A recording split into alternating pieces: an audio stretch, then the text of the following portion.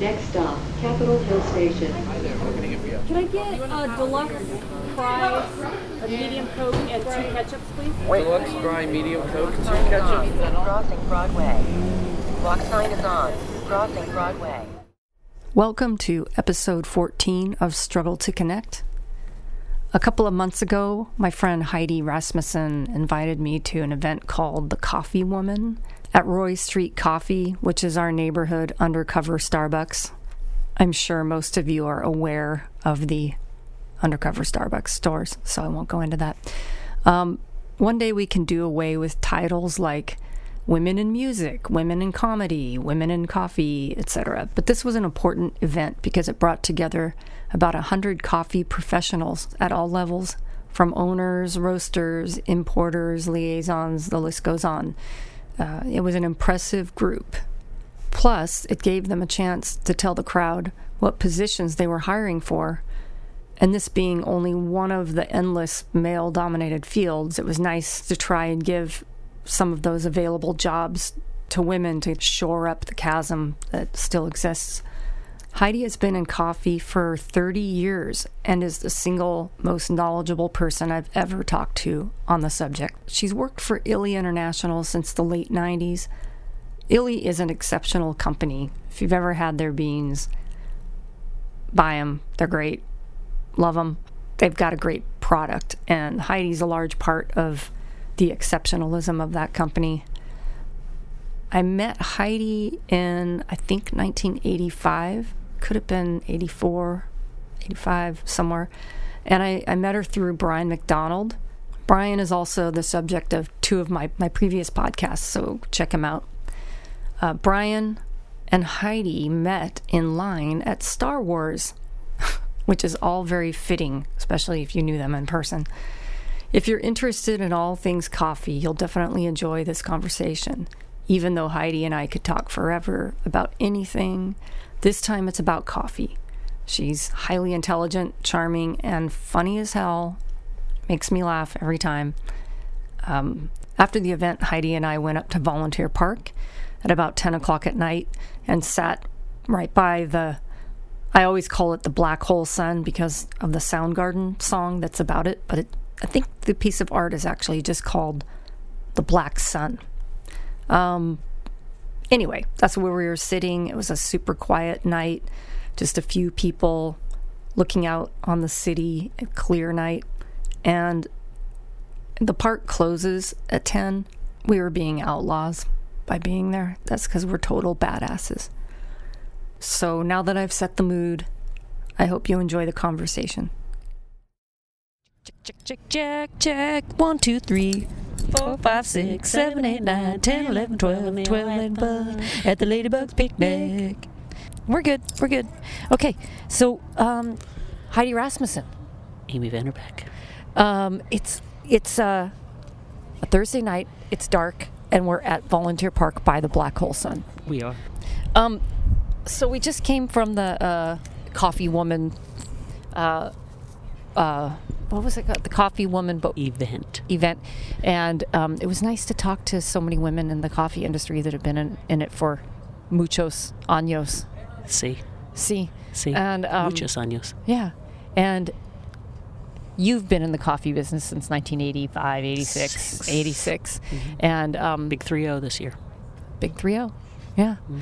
Now, I was going to talk to you about, I'm doing this podcast about class issues. Mm-hmm. And it's you can give me this coffee angle, but I was just talking to Mitch Hale from Espresso Vivace from the olden days, and he owns 4 coffee shops and a roaster down in LA, mm-hmm. and he just turned 60, and it was funny because we were just talking about how, and I just talked to another woman tonight about that thing where you feel like you have to justify, if somebody comes in, they might think that you're a barista. Mm-hmm. And why is it that that's a bad thing? He feels like, and other people feel like that they have to show that they're the owner. Do you know what I mean? Yeah. And understandable. I mean, you want you want to be known for what you've achieved. Exactly. But when you go to Italy and what other countries do you go to? I mostly just North America, Canada, and well, I guess Canada is part of North America, and Italy are the places I go. And in Italy, is being a barista, what's different about being a barista in Italy versus being a barista here in the States? Being barista in Italy it really is a career that's a long-term career, and it's something that a lot of people apprentice to do. It is it's a pretty serious gig. There's a lot more. It is changing as the coffee world gets smaller, and meaning that as the sort of different countries come together and as the world comes together in specialty coffee, and we all learn from each other.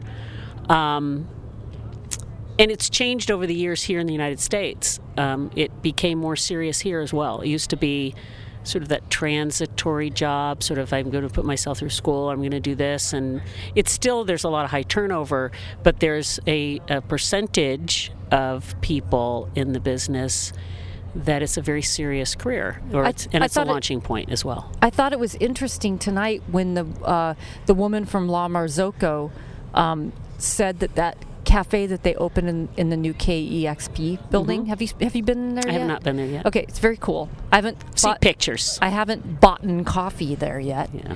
I just made up that word. I like it. I like to add words to this. Yeah. So and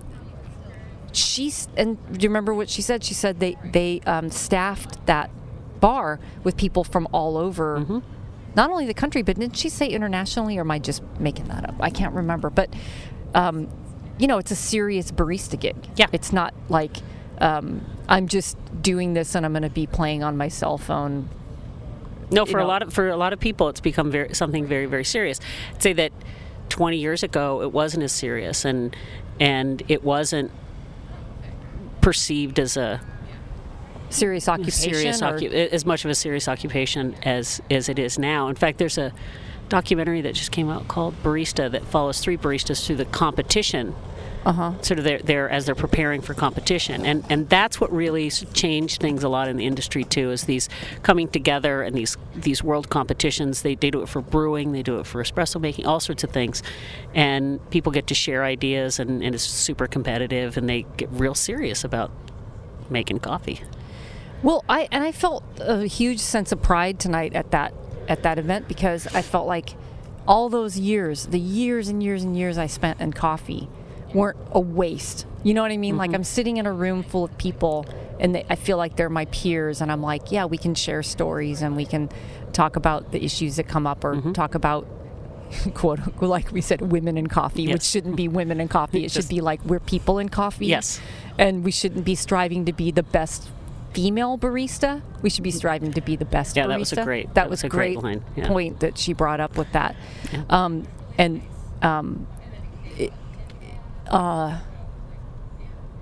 I felt a lot of pride about, like, no, this is a real thing that I did, and there's a lot of I hear, because of course I have a billion barista friends. Yeah. Those are my only friends. I'm so sorry. Don't be sorry, they're wonderful. Okay. But, kind of an apologetic kind of tone, I'm just a barista, or I'm just doing this until this, or I'm just, kind of like, why are we apologizing for what we're doing for a living? And especially if you like it and you're making decent money, and you know what I mean? Like, well, I am very proud of the time I spent as a barista, because it launched me into all sorts of things, and now I spend my time training baristas, like giving back and showing them the things that I have learned, and throw a little old school in on them, like, you don't need to write someone's name on a cup, you can remember who you're making your drink for. So it's it's a lot of fun to inspire the younger generation. Can you hear me? How to make coffee. It's a thrill for me, and at my age, it's like, in all these years in the business, that it's not all for naught. Right. So after the event, I had people approaching me because I was the oldest one in the room, but with pride. Yeah. But I noticed out of all the speakers, and I made a comment that nobody had been there are people on the that spoke that are on all different sides of business, except for that technical piece. And for a few years in my career, I was a technician in the field, like fixing espresso machines. Are amazing. I just want to say, I have to say that when I owned Watertown and I had my Linea, my 3-group Linea, I love that machine. But I called you with a problem. I opened up the top and you led me through fixing it by memory. Like, grab the red wire over the, like you knew the layout of the machine just from memory and could guide like I was working on a bomb. You know what I mean? Like, it was amazing. You could have been working on a bomb. Back to what you were saying about the technical side, like you had this job fixing the effing machines. And it was a man's job. Yeah, and it was Yeah. it's still it's again that part of the business is changing a bit. You see more women and more opportunities for women in technical, but I wish people would talk about it more because my boss at the time, the man who was my mentor, the person who gave me the opportunity to try this, saw that I had a particular type of skill. He didn't put me in a box. He didn't look at me as like, well, she's just a girl. It wasn't that. He's like, she knows coffee and she knows stuff. And I didn't know anything. It didn't, I knew how to turn a wrench and he had taught me some simple things. But when he offered me the job, I thought to myself, well, sure, why not? Because he said, I'll teach you. I'll show you how. And so I said, great, I'll go for it. And he did. And he taught me a lot of things. And there was never any time that I felt that I was in a disadvantage working with him as a woman. When I would go out in the field is when I would get sort of the looks, or people would be like, you're the technician, or do you know what you're doing, little lady? Or, all of these kind of things would come up. But it was I took this as a challenge, and I took it as an opportunity, and I took it as sort of it was actually a confidence builder for me, because I go, I know what I'm doing. Yeah, I got this. And Don't worry. you get? Yeah, you got challenged a lot about. I did what get challenged. I get plumbers would challenge me when I'd ask for a 3/8 cold water line, and am I sure that that's the ground wire? And it would happen a lot. I had one guy say if I needed his help, and I said, well, if I needed your help, why did you call me? Just a little reminder about who called whom. Yeah, I didn't just walk in here. And I wouldn't have fixed my machine with that piece of twine that you tried to fix the machine with. Yeah, so it's been enlightening my entire career. I've had people giving me opportunities, and I've had to fight, and I've had to strive, and I've had to do these things. So to be in a room with a lot of women that have even a wider, I listen to their stories, and it's so wonderful to hear all these. I was doing this, and I ended up doing that, and I ended up in coffee. I don't think I say all the time, I don't think people grow up, or I didn't. I wanted to be a ballerina. I didn't say when I was a little kid, gee, you know what? I'd really like to be a coffee professional when I grow up. I really want to be, I'd like to teach people how to make coffee. I'd like to teach people how to fix machines. I'd like to teach people how to, everything they need to know about. That was not what it was about. But what I did find, and I think one of the things that came out of this, like listening to everybody's stories, is that you have to make connections, and you have to sort of find that passion inside of you. So I found coffee for me is a metaphor, right, for other things. And coffee gives me a platform to talk about things that are really important to me. So in school, I studied cultural anthropology, I studied history, I studied,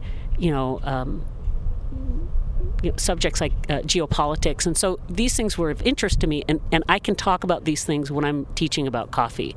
Coffee touches all cultures. Coffee touches our lives in a way that we don't even think about it, but there's thousands of people that are involved in getting that cup of coffee in front of you, and it's an amazing human story. There's a lot of nasty history with coffee, with colonialism, slavery, decimation of indigenous people. There's a lot of joyous stories, how it brings people together as this ritual, these really amazing things. And it still does that today. I mean, coffee, I can talk about things like gender inequality, I can talk about income inequality, I can talk about food security, sustainability, I can talk about climate change. All of these things are a platform that coffee gives me to talk about. So it's much more important than just slapping a cup of coffee. So I didn't think at the beginning, when I'm just being a barista, that I could make all these other connections. And if you just follow, and as a lot of these women did, just sort of follow your path, you'll find it. And coffee is a pretty amazing thing. All the women tonight, they had so many, they had passions from so many different angles, and they had so many different jobs. I mean, the woman that spoke Chinese and she was a liaison, and the woman that worked in Africa, French-speaking Africa. These women were all over, doing amazing things all over the world, and they went to where their passions were with it, and all of that was under the umbrella of coffee, which was exactly what you're talking about. It was interesting too, harkening back to something you said earlier about there was a woman, and she was nearly crying, and she said, why do I feel like I have to prove myself all the time? I'm constantly having to prove myself to men that I know what I'm talking about. She's like, I know what I'm talking about. Right. And it is so frustrating, and I think that's something that women share in any field. But, and then there was another woman that talked about, how male-dominated roasting is. Yes. But it's nice, the tech side and the roasting side and all these things. It felt so great to be in that room full of these very powerful women, and then so many of them also own shops and own. Well, the thing that makes me really excited about it is that when I started in coffee 30 years ago, the culture was very different in a lot of ways, and to see women in so many different avenue or venues in coffee, and so many different jobs and doing so many things, and then speaking out about it and coming together is a really, really huge thing. And I was moved by the woman who said I have to prove myself, because my whole life I've just been having to prove and prove and prove and prove. I can do this. I've had battles with my boss about, not trusting my judgment, but trusting my colleague who has less experience than I do. These kind of things that, now, I'm older and I could give a shit. So I tell them, you didn't listen to me when you should have, because I kept telling you over and over, and I am better at this, and I've done it longer, and I can just tell them what it's all about. I remember the moment. I still remember the moment that I was sitting at my desk, and this is probably maybe almost 20 years ago. So sitting at my desk, and I was on a conference call. I wanted to shoot myself in the head, because they were so boring.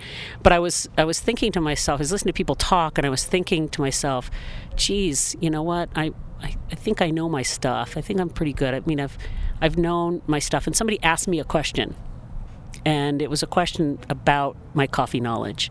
And I answered the question, and I thought, and that's interesting. And then somebody said, why?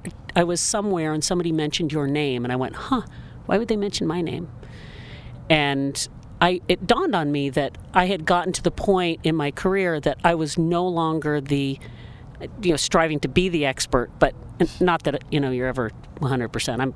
I have an expertise, but, I keep learning. You realize that you were respected in the industry. Yes, I was respected, and that I know what I know. And I was telling this to a friend of mine who worked in D.C. She was a macroeconomist. And she told me a story about how she walked in to her boss's office one day, and my boss was like super smart, super powerful, said she was someone I looked up to. She was my mentor. She knew, economics like nobody. I mean, she was just, and that's the woman that I'm so glad I got to work for her. Watched her office, her head was on her desk, and I said, what's the matter? And she looked up at me, and she said, looked really worried, and she said to me, do you ever feel like this is the day that you're gonna find out that they know that you're a fraud, right? It's the day that they'll find out that you're a fraud. Right. A woman tonight talked about imposter complex, but right. And that was the first time I had ever heard anybody talk about that. And my friend Angie looked at her and said, "What the hell are you talking about? You're capable. You know your stuff. Why do you feel this way?" And then Angie stopped and said, "I guess I have those moments too." And when she told me the story, it resonated because I felt like that all the time. Mm-hmm. Oh, well, that person knows more about coffee than I do. That person knows more of this and that. And it's one thing it did do was make me strive to learn more and to work really hard to get, as much knowledge as I possibly could. And then, it happened again where, I said, you know what I know. I'm there now, and I'm just going to keep learning, and I'm going to be that person. I'm going to be that mentor for other people, and that's where I'm at right now, and it's pretty cool. It's pretty cool. Well, that's your, visiting your house. Well, I've visited many of your homes, but all my thousands of homes around the world. When you lived here at Beaton Ballard, and when you lived in L.A. and La Brea and all the La Brea tar pits. No, they were across the street. Yeah. They were great. That's why I moved there, because they were across the street. I lived near the pits. But now you're on Vashon. But going to your house is like visiting the tabernacle of coffee. It's a shrine. It's amazing. Not only in the kitchen, but your bookshelf. And back to what you were saying about you can look at any like geopolitical thing and bring it back to coffee, politics, global warming, everything can bring it back to coffee. And your bookshelf is this extensive. It's like it's all coffee. It's amazing. There's some tea there's in other there too. There's a little bit of tea. Shh. I don't do tea. I teach tea too. Oh my God. Okay. That's okay. I still like you. So, Eric always says, I always joke that you can't make food in our kitchen. You can only make coffee. It's pretty much the truth. It's the truth. There's some bananas in a basket. Yeah. Bananas and coffee. But those books are from so many different angles. It's such a passion with you, and you're so you're just amazingly knowledgeable. It's always fun to talk about coffee with you, because I know from I'm very one-minded about coffee. I just do my thing, and I know what my thing is. But you that's cool. Yeah, but you're just kind of like you participate in all aspects of coffee. I'm a little crazy that way. You are. Yeah. I like that. Well, because it's, like I said, there's so many interests that are attached with it that when I remember when I was given the job, or given the task to take over, we do these, in my company, we do these University of Coffee classes at a couple of culinary institutes, and I was asked to take over the history piece. And the guy that had written the history piece before was not a coffee guy and made shit up. And there were stories, and they were like, okay, this is not true. And my boss said, you don't have time to rewrite it. Just present it the way I said, I can't present it the way he did. Because you're lying. It's bullshit. I can't, this is crap. And so I said, just give me 2 days and let me rewrite it. So I went through and I pawed through stuff and I researched and I did all this stuff. And I rewrote it, and my boss says to me, well, can you verify all these stories? I said, you can't. You can only cross-reference some things. The Kaldi the goat herder story, it's a legend. It's not real. It's apocryphal. It's just trying to explain something, right? Nice. Yeah. Yeah, it's not, there's nobody wrote it down. I said, but people talk. But there are other stories that are handed down. And I do this where I'll read the story in one source, and then I'll look at another one, and then I'll look at that book, and I'll go over there, and then I'll go back and look at really old sources, and then I cross-reference using, not just looking at coffee sites, looking at other places where I can get information about what was happening at the time, and to make sure I'm verifying the information correctly. You're blowing my mind. So the dancing goats is like apocryphal? Yes. God damn it. I've seen so many works of art devoted to that. Yeah, well, and if you go to most origin countries, they know the story.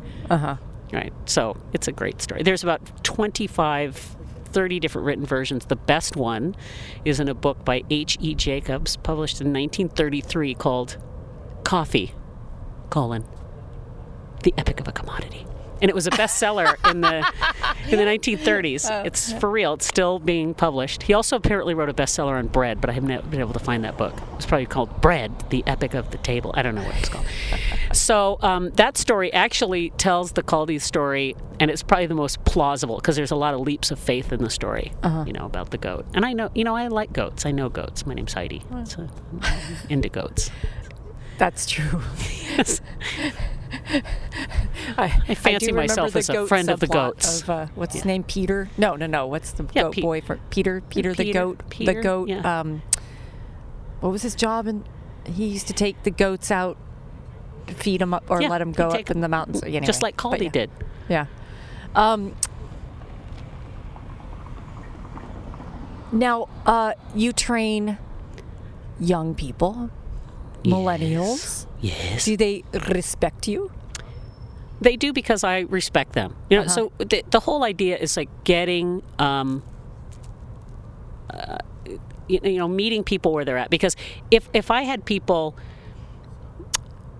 if my teachers weren't open to me, then I wouldn't be where I'm at. So one of the things that I do is when I sit down with a group of people for the first time, we go around the room and I ask them what their experience is, because I want them, before they know all of my experience, because it can be intimidating. I don't want to be intimidating as a teacher.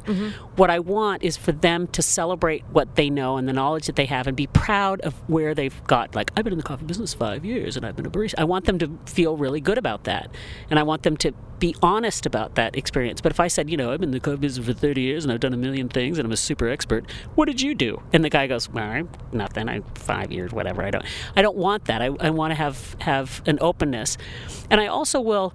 I'm not stodgy. I said you're not. I recognize that that as a teacher, you have to be excited and passionate about what you do. Number one, you have to be knowledgeable, and you have to engage people where they're at. So I want people to share with me, and I also realize that my job is not, my teaching skill is really easy. It really is. I mean, to make an espresso is not that complicated. And I know a bunch of people go, oh no, it's super complicated. It's not really that complicated if you follow some rules and steps. The hard part about being a teacher is inspiring someone so they believe they can. It's giving other people confidence. My job is to build confidence. Skill is easy, confidence is hard. So when I'm teaching them how to steam milk for the first time, and we're holding the pitcher together, and they make this beautiful foam, and we pour this fabulous cappuccino. They always say, "Yeah, but I didn't make that. You." It's like, no. I said I was just the tool. All right, I'm just here. That was you, and I make them celebrate that you did that. Now let's just keep working at it. I want to make sure that they know that they can do that stuff, because I want them to feel proud about what they've learned and how they do it. It's important to, if you're working at any bar, be it an alcohol bar, coffee bar, or whatever, to have confidence at that, to dominate the situation. Yes. Something else I like about you, and when you just said you're not stodgy, which is so true, is your mind is so open about people's techniques, and you actually visit a lot of the different coffee places and try out what people are doing, and you want to know how they're doing it, and you're not closed-minded about coffee. There's so much of this, like, this is how you do it, this is the only way to do it, blah, blah, blah, blah. You know what I mean? Like, you're just like... Well, and I work for a company where we are... It's an Italian company, so it's by the rule, we do the traditional Italian rules, and that's how I learned how to make coffee. And, it's a way where I get consistency, and it's easy, and this and that. But there's different ways that people are approaching coffee, and I get frustrated sometimes. There have been coffee shops that I've gone into that are too hip for themselves, where I will walk in with my blazing white hair and my big jewelry, and I get people looking at me and won't talk to me. If I can get them to engage with me, it's a different story. I went to a place in LA once where it was like, well, what's this woman doing in here? What's that with her? And I kind of got that vibe until I made my order, and I started talking to them, and all of a sudden we had this. I was like, oh, she's a coffee person. They figured out.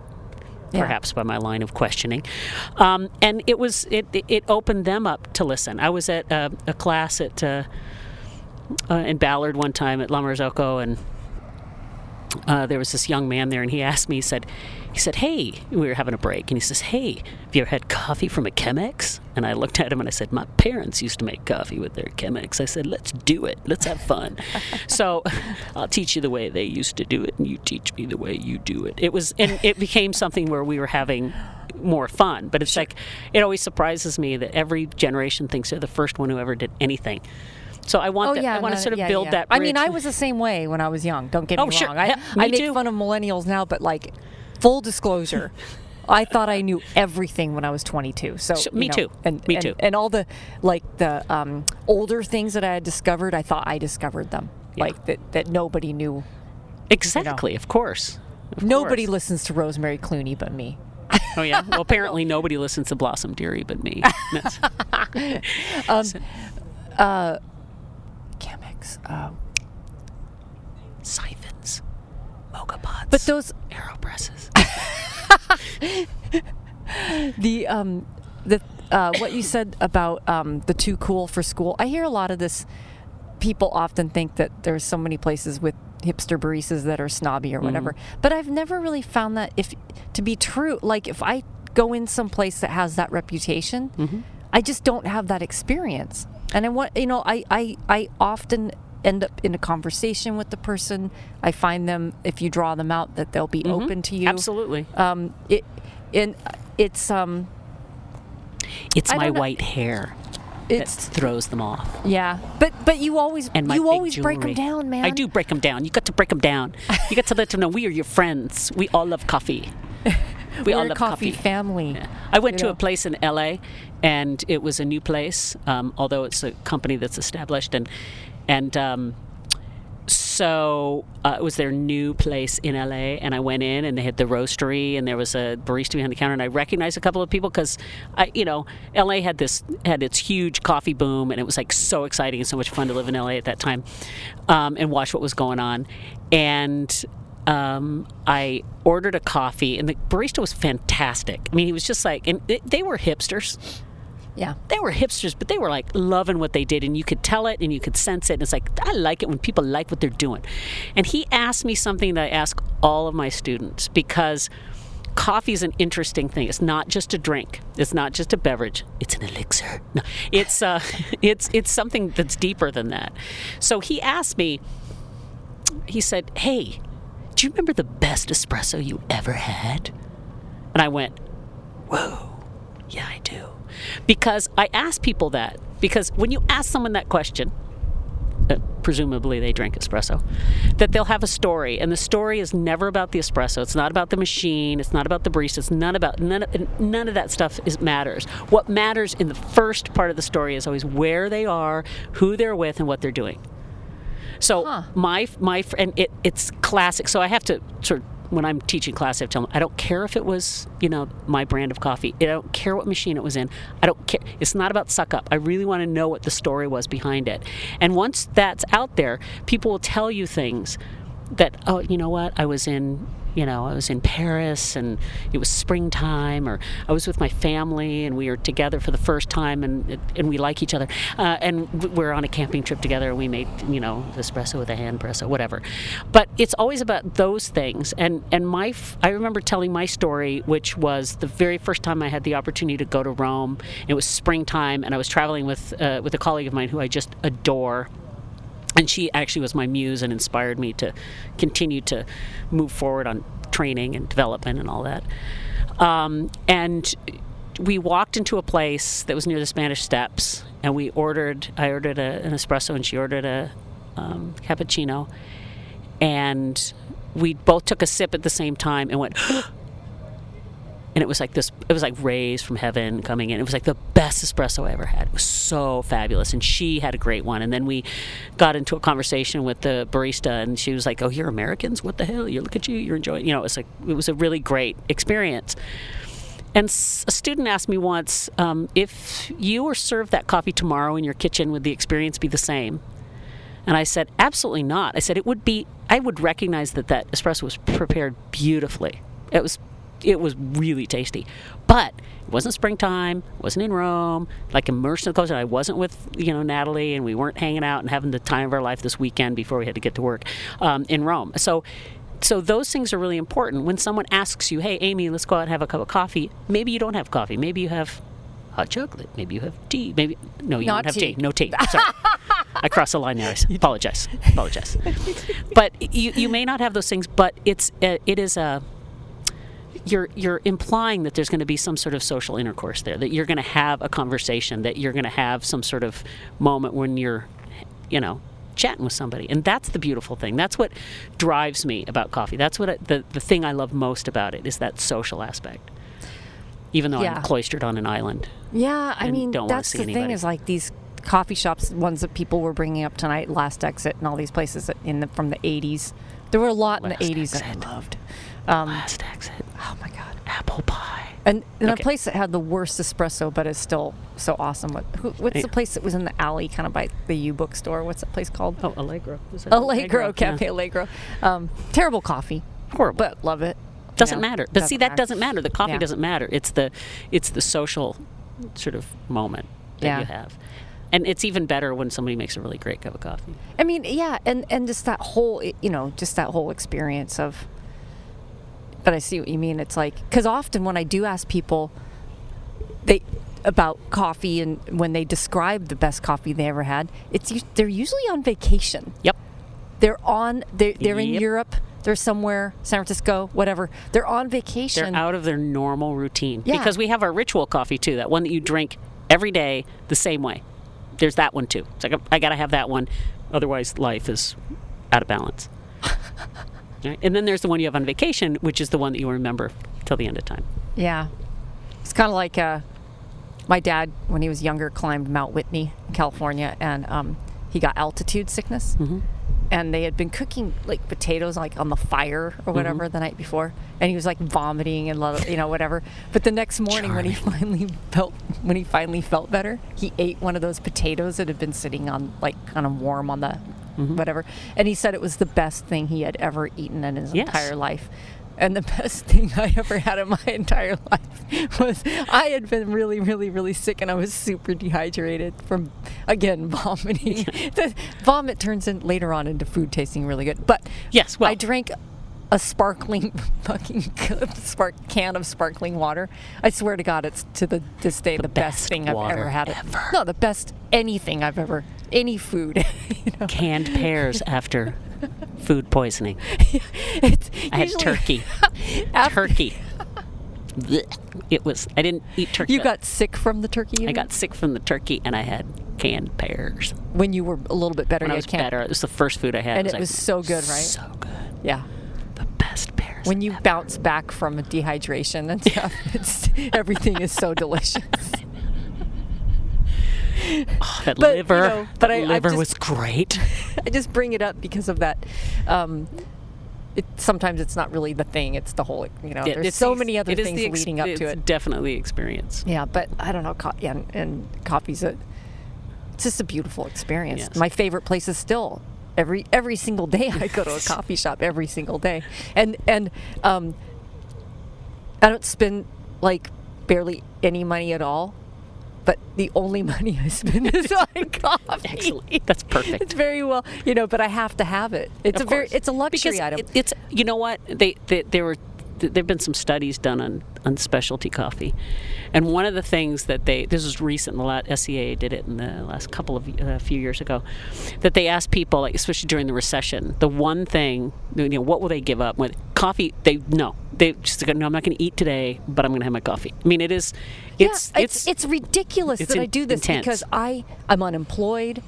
My financial situation is like, it keeps me up at night. But you need to have a little luxury. That's the thing. It's affordable like, and where else would I interview people for podcasts if I didn't go to, but we're it's at my Volunteer entire Park social in the middle life. of the night.